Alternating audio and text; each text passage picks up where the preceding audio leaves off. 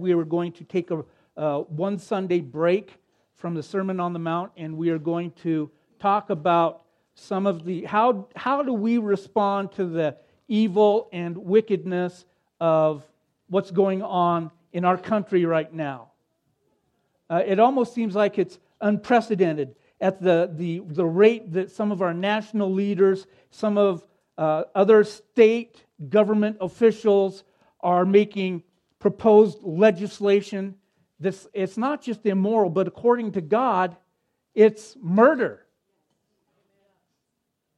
And they treat it as though it's no big deal. This is an immorality beyond anything we've ever experienced. It's not like a wall, the immorality of a wall. How can a wall be immoral? It's amoral. Ridiculous. But nonetheless, what's going on right now in our country kind of reminds me of some of the things that took place in the Old Testament. If you don't know some of the Old Testament things, go back and read in Genesis, Exodus, Leviticus, Numbers, and Deuteronomy. That'll give you a good snapshot of what human beings are capable of doing. They were taking children, these people who were worshiping false gods. They created these little wooden idols, these little golden statues that they were worshiping, and they were offering sacrifices to them. And the sacrifice that they were offering to these gods were little children and babies. They were killing them in the name of religion. It wasn't just like it was a murder, it was torture. It was the most hideous thing that you could even think of. And now our country is moving into that realm of evil and wickedness. It's one of those things that I've talked about before. It's a spiritual reality. The spiritual reality is that when God says that something is good, the enemy of our soul, the one who wants to rob, kill, and destroy us and every other person on this planet, because we're made in the image of God, because of that, when God says something is good, like He said marriage is good, the enemy of our soul says marriage is not good. Don't get married. It just leads to heartache. When God says that having children is a great thing because it will increase His kingdom, the enemy says children are a nuisance. They're a problem. They're unwanted. So go ahead and have late-term abortions and kill them. Because whatever God says is good, the enemy says is bad. When God says something is very good, guess what the enemy says? It's very bad. And that's where we're finding ourselves today in the world that we live in. The problem is that we have these spiritual goalposts that used to be set pretty solid, and they would mirror the righteousness, the holiness, the morality, the commandments, the Word of God. So we have these spiritual goalposts that were set here, and 60 years ago, we would reflect on those and say, this is what the Bible says, and so this is where we're going to live our lives. This is how we're going to live our lives. The Bible has authority over every aspect of our lives. But what has happened is those goalposts those morality goalposts, they keep getting moved farther and farther away from the standard that God has placed out there. So the standard that God says this is good and this is evil, the goalpost moves away from that. When He says this is holiness and righteousness, it gets farther away from it. And part of the problem is that there are churches who are saying, in our culture, I'm going to go with what society is teaching, what society is bringing to us, because after all, everybody's doing it, it must be right.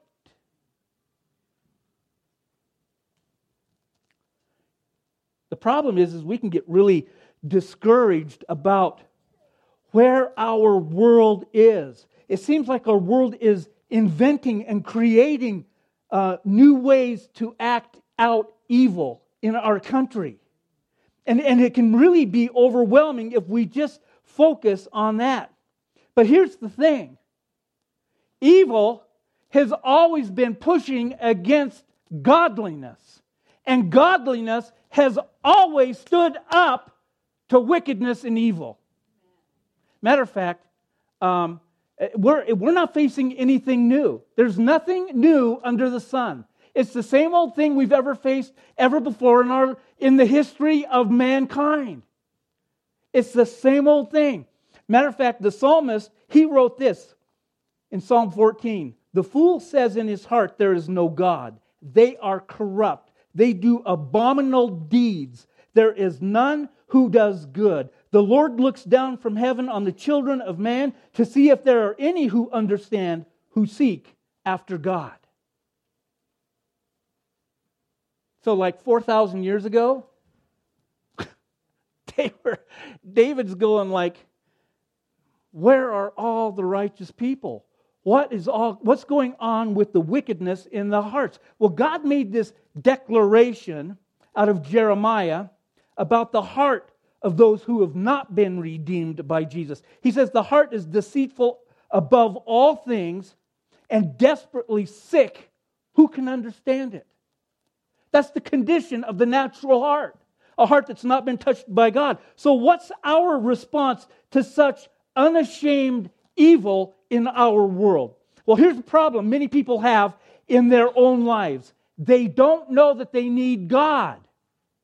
Matter of fact, I think there are a lot of people who fall under the umbrella of Christianity, and they don't know that they need God because they think that if they have the right resources in place, if they have the right people in place, they can do ministry without God. It's the I can do it mentality. And it's a very sickening mentality. Now listen, there's nothing wrong with resources. There's nothing wrong with people resources. There's nothing wrong with financial resources. There's nothing wrong with building resources. The problem comes when we behave like we don't need God in our lives or in our churches because we have all the resources that we need to do what we want to do.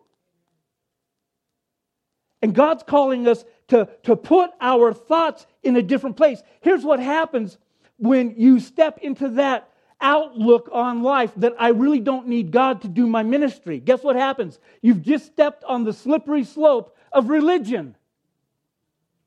That's what religion does.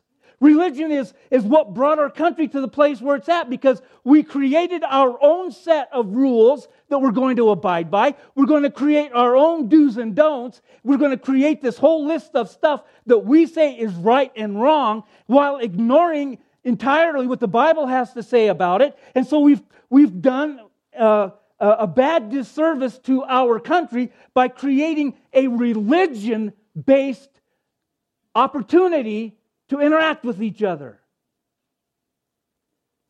God calls us into relationship, not into a religion. And so, by the way, if you're coming here and you go, I really like the religiosity of this church, I'm sorry, we're not religious people. I don't want to be a religious person. You know, at one point I was a religious guy. It just made me a miserable young cuss. And thank goodness, the Lord, by His grace, rescued me from religion and entered into this relationship with Him. So our response to the events of the past couple of weeks is going to bring us to this really what I think is a very inspiring and powerful instructions from the Apostle Paul found in Ephesians. What we're going to do is we're going to go through the verses we're going to study first, and then I'm going to back up and I'm going to walk you through how we get to these verses in the book of Ephesians. So here's where we're going to be, Ephesians 5:15 through 21. Look carefully then how you walk, not as unwise, but as wise, making best use of the time, because the days are evil. Therefore, do not be foolish, but understand what the will of the Lord is.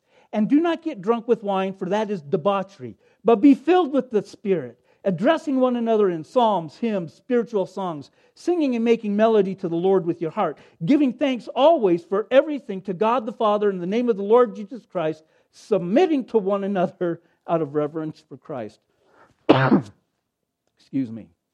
Now, in Ephesians, we have this great it's this great combination of two things that Paul has done. Because in the book of Romans is a magnificent writing on theology, the study, the understanding of God. And in 2 Corinthians, what you see Paul doing is he's exposing his heart in 2 Corinthians. And so what Ephesians is where Paul marries both theology and his heart together in this book called Ephesians.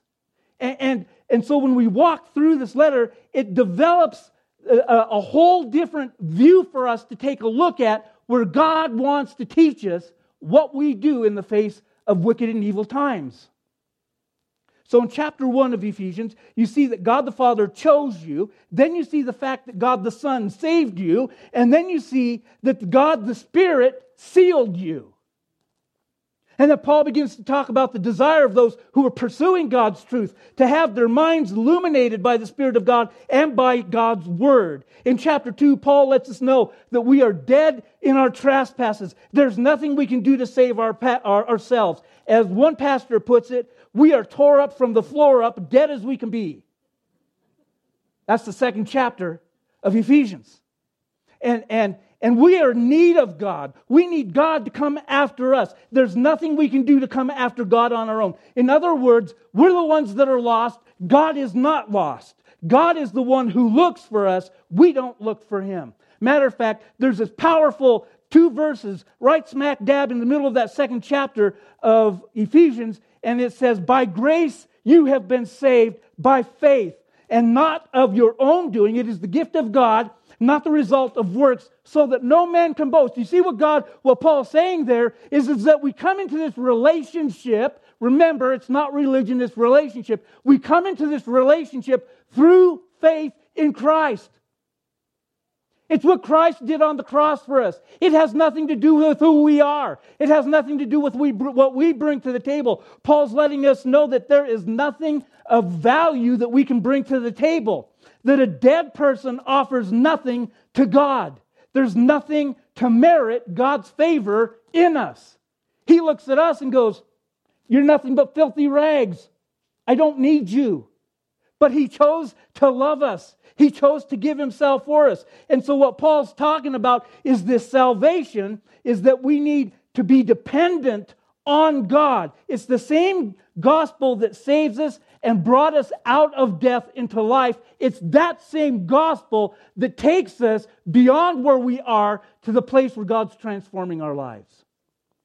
In chapter 3, it shows us that God has chosen the church to reveal the mystery of Christ to the world through us, the church. And then we are also in the place to display the manifold wisdom of God to the entire world. That's what the church is to do. The result of this, walking through all of this theology in chapters 1, chapter 2, and chapter 3, is that that things really become real. It's when we start to really dig into theology that we see the realness of God's kingdom. Something extraordinary happens when you get into theology and you start to study it. You know what happens? It's the same thing that will happen to us that happened to Paul. Because here's what happened to Paul. Paul got happy in the Lord. You know what that means? That means he put down his quill and stepped away from the ink, and he did a little hallelujah jig, a little praise the Lord, worship, and he broke out into this little bit of worship right in his theology. That's what theology does to us, and we see that in verses 20 and 21 of chapter 3. "Now to Him who is able to do far more abundantly than all we could ask or think, according to the power at work within us, to Him be glory in the church and in Christ Jesus throughout all generations, forever and ever. Amen." That, my friends, is true worship of our living God. And there's no way that you can think of the work of the Godhead. And there's no way that you would, in the world, that you can think about how lost you were. And there's no way that you can think about by grace you have been saved. No way in the world that you can look at the fact that we are the displayers of the manifold wisdom of God and not break out into worship. I don't think you're getting it yet.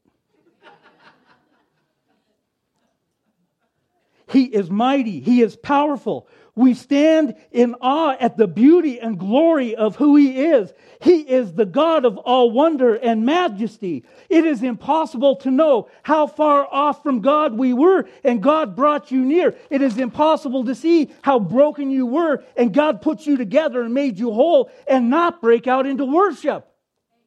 There you go. Now you're coming along.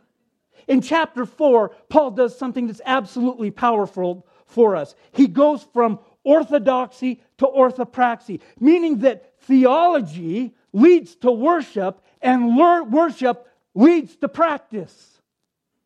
So if you don't have good theology, you're not going to have good worship. And if you don't have good worship, you will not have good practice of the Word of God. So, chapter 5, at the beginning of it, we're seeing the practical identity of the church, the functioning in its identity, executing in community what God has called her to do. And now we come to the passage that I'm supposed to preach on. Whew, I'm already tired. All right. Now, this is a marvelous place. It's right between theology and our worship. The church typically now, in our age right now, and I talk about the whole church, the church and church people have moved to a place of being theologians and apologists. An apologist is one who defends the faith. And they've been doing it without intimacy with Christ. When you take theology out of intimacy, it won't lead you to do anything. The intimacy comes from being empowered by the Holy Spirit, who is not just with us, but He is in us. And a life that is empowered by the Holy Spirit means that we will live a life of discernment. You want to know how we deal with the evil we're facing in this world today? It starts by having an impact on our culture and our society, but the only way we can do that is to live a life that's Holy Spirit driven with discernment. You will not understand your culture. You will not see what God is doing unless you have discernment. Let's go to verse 15 of chapter 5. It says, "Look carefully then how you walk, not as unwise, but as wise." The word look here at this point is not talking about a physical look that you give someone. It's not the look of attraction. When I first started to realize that God had called me into ministry and I was going to be staying in school instead of going off and doing some other things, I gave Lorinda a look. And I went, wow. There was a physical attraction, a look about her physically that I was attracted to. If you're married and you weren't physically attracted to the person you're married to, God help you. That's all I can say. But it goes beyond that. Because what God also does is then He gives you the ability, the eyes, to see inside what is not relevant to the outside experience. You can't see everything that God wants you to see in what's going on in your life and those people around you. You actually have to have eyes that God gives you so that you are seeing out not just from the outside, but you look from the inside. Holy Spirit empowered living doesn't look at things strictly from the outside.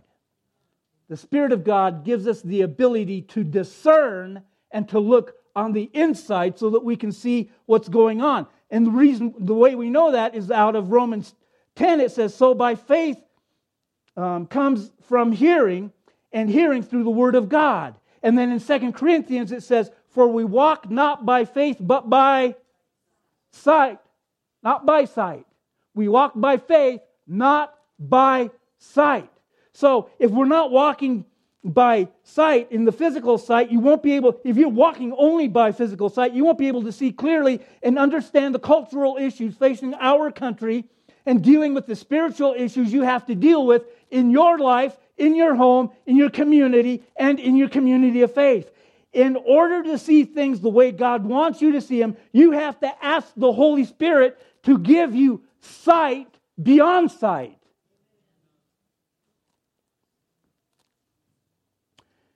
Listen, there are a lot of nice-looking people. And from the outside, and I'm standing here looking at a lot of really nice-looking people. You've done your hair up nicely. You know, some of you put hair product in this morning, really making it look good. I don't know why you're still single. You're a handsome man. But what happens is that we get this, we look at everything from an outside view, and people look really good. And guess what we do when we come to church? We don't just put on our clothes and dress up and make ourselves look nice. We comb our hair, we brush our teeth, we shave, we do all the rest of those things so that we look good. But we also then, we want to come and we want to put on the air of appearance spiritually that everything's okay too. That we've got it all put together. And the problem with that is that we don't have it together. And so the Holy Spirit, what He does is He gives us discernment into what's going on right before us, and we get to see things the way God wants us to see them as they really are. And then you'll be able to step into the arena of personal ministry and bring Jesus to the broken. And Jesus calls us to minister to the least of these. And by the way, to those who are spiritually bankrupt. And those who are spiritually bankrupt, they don't always dress like they're bankrupt. They dress really well, but on the inside, they're broken. They're a mess. They need God more than anybody else. But the appearance, the air that they give is that everything's all okay. Now, we, all of us at one time or another, we're in the position of being in need of God's help, and God gave that help to us when we were absolutely at our worst. That's the good news. He doesn't want us to get all cleaned up. He doesn't want us to get everything right before we come to Him. He's not looking for us to get our stuff put in order before we come to Him. He says, come as you are. My job is to help you. And the way we know that is because in Romans 5, it says, but God shows His love to us in that while we were still sinners, Christ died for us. While we were in the muck, while we were in the mire, while we still had the scales on that needed to be ripped off, Christ died for us. Back at 15, look carefully then how you walk, not as unwise, but as wise. This is a call for us to acknowledge how things really are. It's about our behavior. And most believers don't want to be honest about how things really are. We just want everybody to think we've got it all put together. We're not broken. But we are broken. We don't have it all together. And it's at that point that we experience the deep transforming of Christ in our lives when we acknowledge that we don't have it all together. Here, listen to this. Listen to me now. God doesn't help people who won't acknowledge their need for help.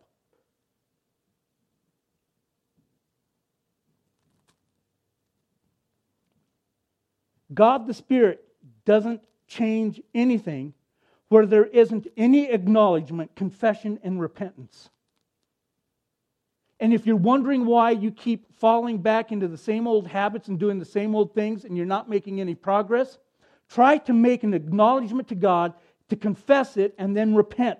And the Spirit promises He will transform your life at that moment. He will put you in the place of being moved by God into a new area of knowing Him in a deeper way.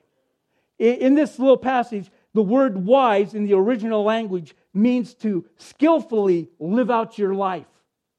In other words, you skillfully live out your life by paying attention to what the Word of God has to say to your life. It's taking the Word of God and incorporating it into the way that you live every single day. That's what discernment means. That's power. That's the power of Holy Spirit living, is the discernment. And the way that we go about and combat evil is to have Holy Spirit discernment. The second thing, or the next thing we need to do to combat evil in our world is to resolve to maximize every season God gives us. To maximize every season God gives us. In verses 16 and 17, making the best use of time because the days are evil. Therefore, do not be foolish, but understand what the will of the Lord is. One translation says that we are to redeem the time because the days are evil. Making best use or redeeming the time means we cannot look at our current season in life and think that it is just one of those mundane times in life, and if we just wait it out, God's got something more exciting on the way for me, and in that moment, then I will have more of an impact in life when God brings the more exciting thing to me. Here's where we live. We live in a beautifully broken culture. Beautifully broken. If you go to a third world country, you know that it's broken.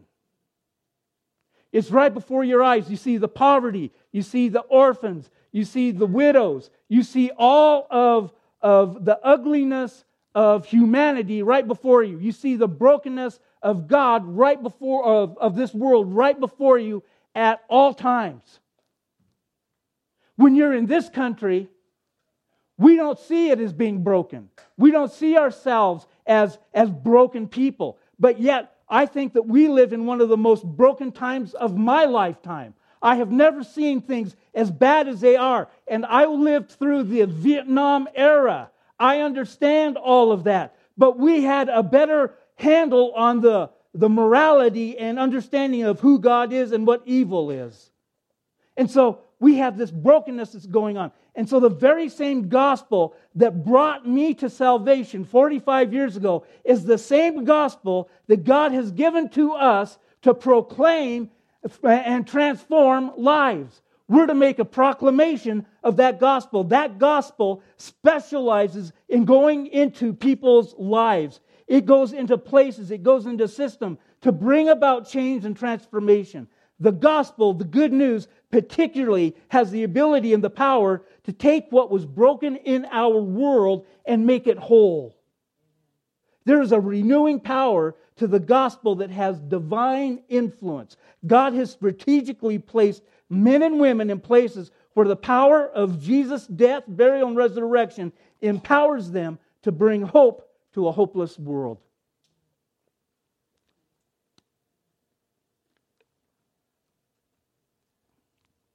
This last week, I read an article about a 27-year-old dietitian in New York City who hung herself. She had a great job, made really good money. Her parents absolutely loved her. She had a vast number of personal friends. And in her suicide note, this is what she said: "Hope is nothing more than delayed disappointment." That was her view of hope. She was hopeless. It's delayed disappointment. That is not the message that Jesus Christ gives to the church to share with the world. The message that God has given us is a ministry of hope, a ministry of healing, a ministry of justice, renewal, wholeness, and transformation. It's by the means of the gospel. The same gospel that saves and is the same gospel that continues to give us hope into the future. That's where our hope is. It's in the future of what Christ is doing for us and has done for us.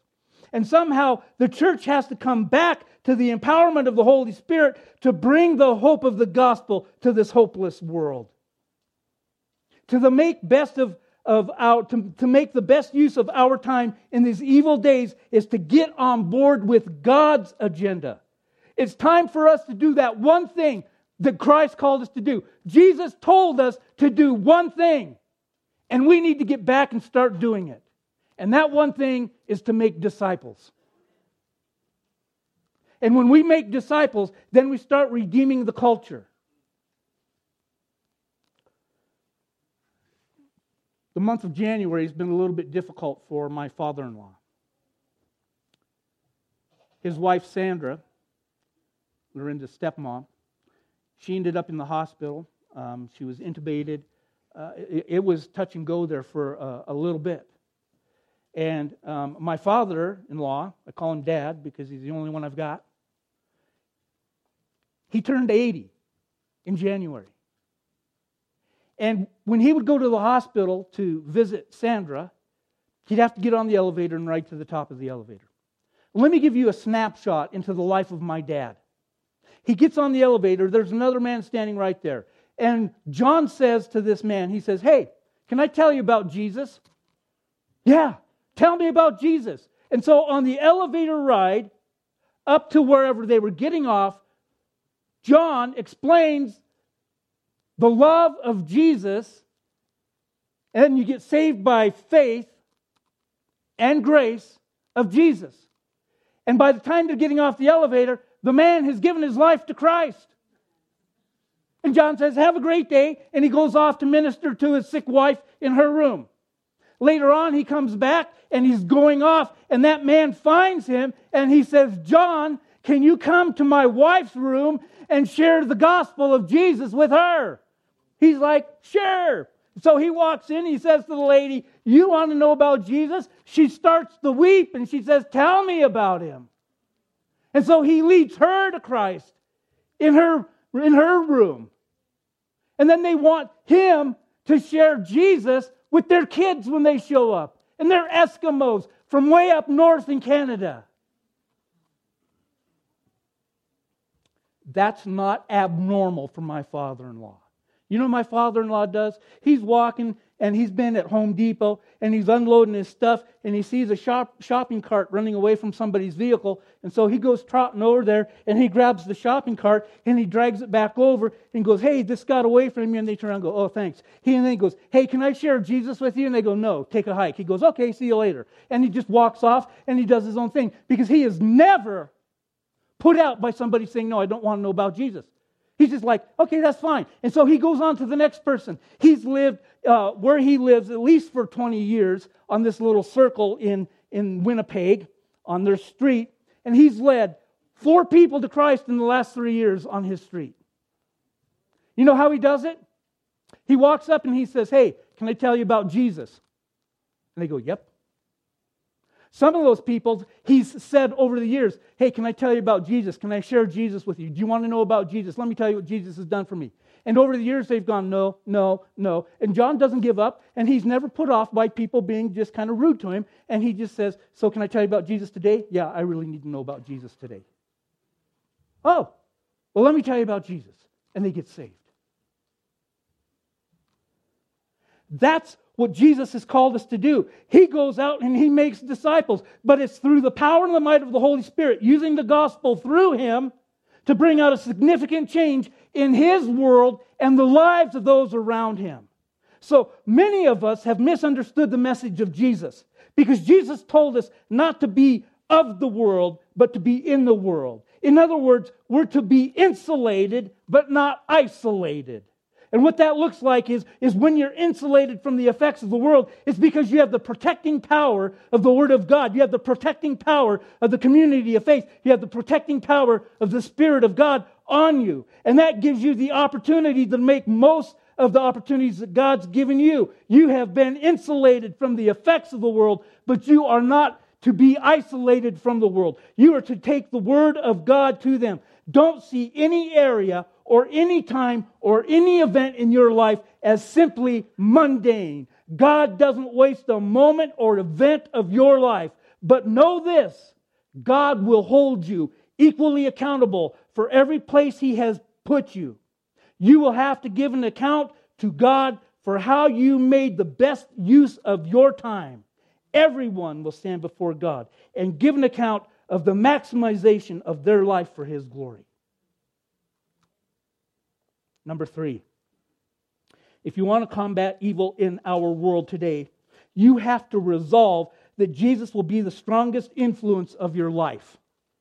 Ephesians 5:18, "And do not get drunk with wine, for that is debauchery, but be filled with the Spirit." To be filled with the Spirit means being under the influence, the control, the direction of the Holy Spirit. To be living in a Spirit-filled life means that there are things that you will have to surrender to God. There are 3 areas that I want to bring up that you're going to have to surrender to Him. Number 1, domination. You want to have domination over your own life? The Holy Spirit wants domination of your life. The Spirit of God has rights over your life. And to be filled with the Spirit means He dominates your life. Your life has structure to it. But God, the Spirit, is the editor of your life. As the editor of your life, it means that He'll bring a detour into your life. And when He does, you need to submit to the detour that He's brought to you. God has something for you to do. And if you're going to do what God wants you to do, you have to submit to the detour and the domination of the Spirit. And it means that God will bring detours to your life to get you where He wants you so that you can do what He's called you to do. If you're going to do the will of God, you have to submit to the detours of the Spirit. Number 2, if you're going to live a Spirit-filled life, you will have to let the pressure of the Spirit move you. What I mean by that is like back in the day when Pete and the boys were fishermen on the Sea of Galilee, and they wanted to get across the lake, they threw up their sail. And then the wind would hit that sail, put pressure on the sail, and move the boat in the direction. Pressure. The wind doesn't come to tear it apart. The wind comes to move it. That's what the Holy Spirit's saying to us. Some of you need to throw up your sail. Some of you are so scheduled that you don't have time to throw up your sail for the Spirit of God to put pressure on it to move you. You know, let me put it to you this way. Some of you need to relinquish the hyper-anal disposition you have towards planning. Now give me, listen to this. There's nothing wrong with planning. God likes it when we plan stuff. But God wants us to put the planning down, throw up the sail, and let the Spirit of God move us in the direction and to the places He wants us to go. But we get over-planned in our life. We want to plan so much that we plan God right out of doing any work in our lives. I'll come back to you later, God. You're not in my day timer today or on my phone's calendar. This isn't a call for you to be independent of God, but rather a call for total dependency on the Spirit to give you direction over your overplanned life. Just give it up to Jesus, put up your sail, and watch where Jesus will take you. Pressure.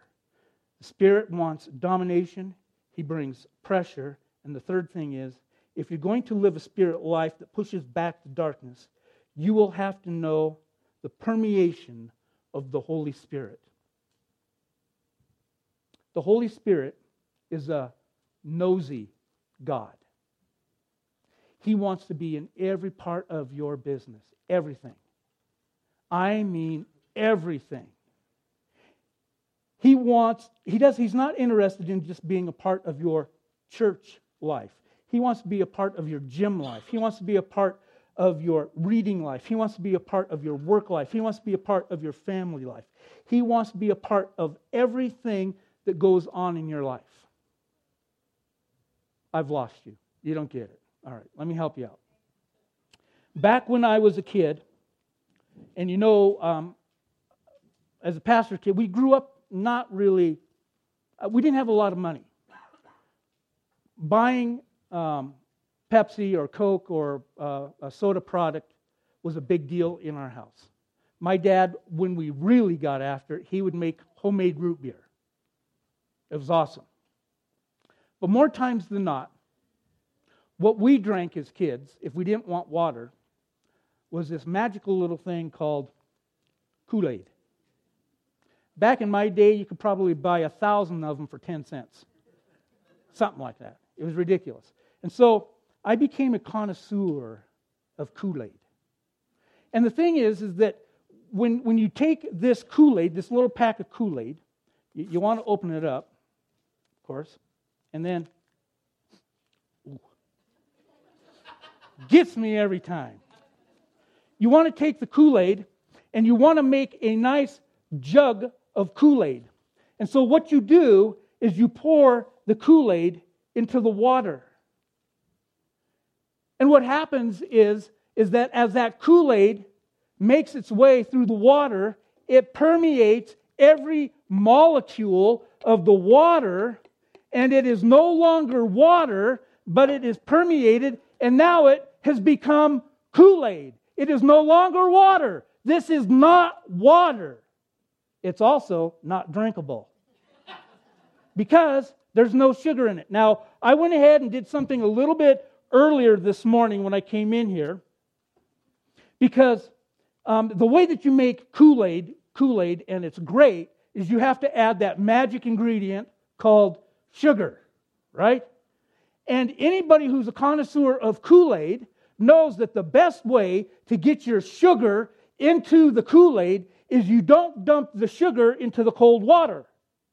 You take hot water and you pour your sugar into the hot water, and what it does is it starts to stretch all those little molecules of sugar, and then they get nice and heated up, and they interact with the water molecules, and all of a sudden you have this splendid thing that just took seconds to create, the sugar water, and it's all because it's all stretching and working together. And then you take this beautiful mixture of sugar water, and you add it to the Kool-Aid, and then it becomes something that you might want to drink later on or not.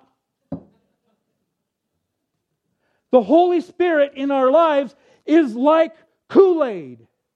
When He is brought into our lives, when He is permeated into our lives, He wants to take over every aspect of our life. And He wants to get those molecules of the Spirit moving within us. The things get heated up, because when things get heated up, then we start to connect with God. And when things get heated up and we connect with God, then we start to live a Spirit-filled life that pushes back on darkness. And we've got theology that's coming in and transforming our brains. We've got action on the other end of it, orthopraxy. But smack dab in the middle of that, when we get heated up, what we want to do is we want to worship God.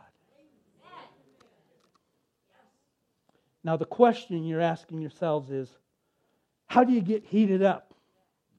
Verse 19. Addressing one another in psalms, hymns, spiritual songs, singing, and making melody to the Lord with your heart. That's how you heat things up. You know, when we sing, we don't just sing this way. If you come in here with the heart and you just think you're singing to God, you're missing half the program, folks. The other half of the program is you're singing loud enough so the person sitting next to you goes like, that's exactly who God is. And you're encouraging everybody else around you to come along, and you're reminding them of the greatness of God as we all lift our voices in praise to God. Theology, worship, practice. Don't get stuck on one of them. You have to have all three of them if you're going to make a dent against evil in this world.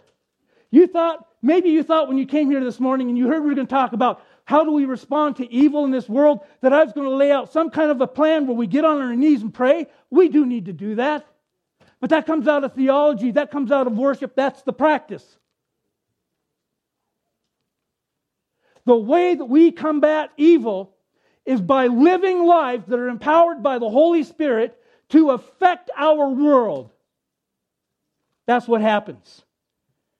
And so the way we combat this evil in our world is by living Holy Spirit-empowered lives of discernment, to maximize every season that God has given you, and to resolve that Jesus will be the strongest influence in your life.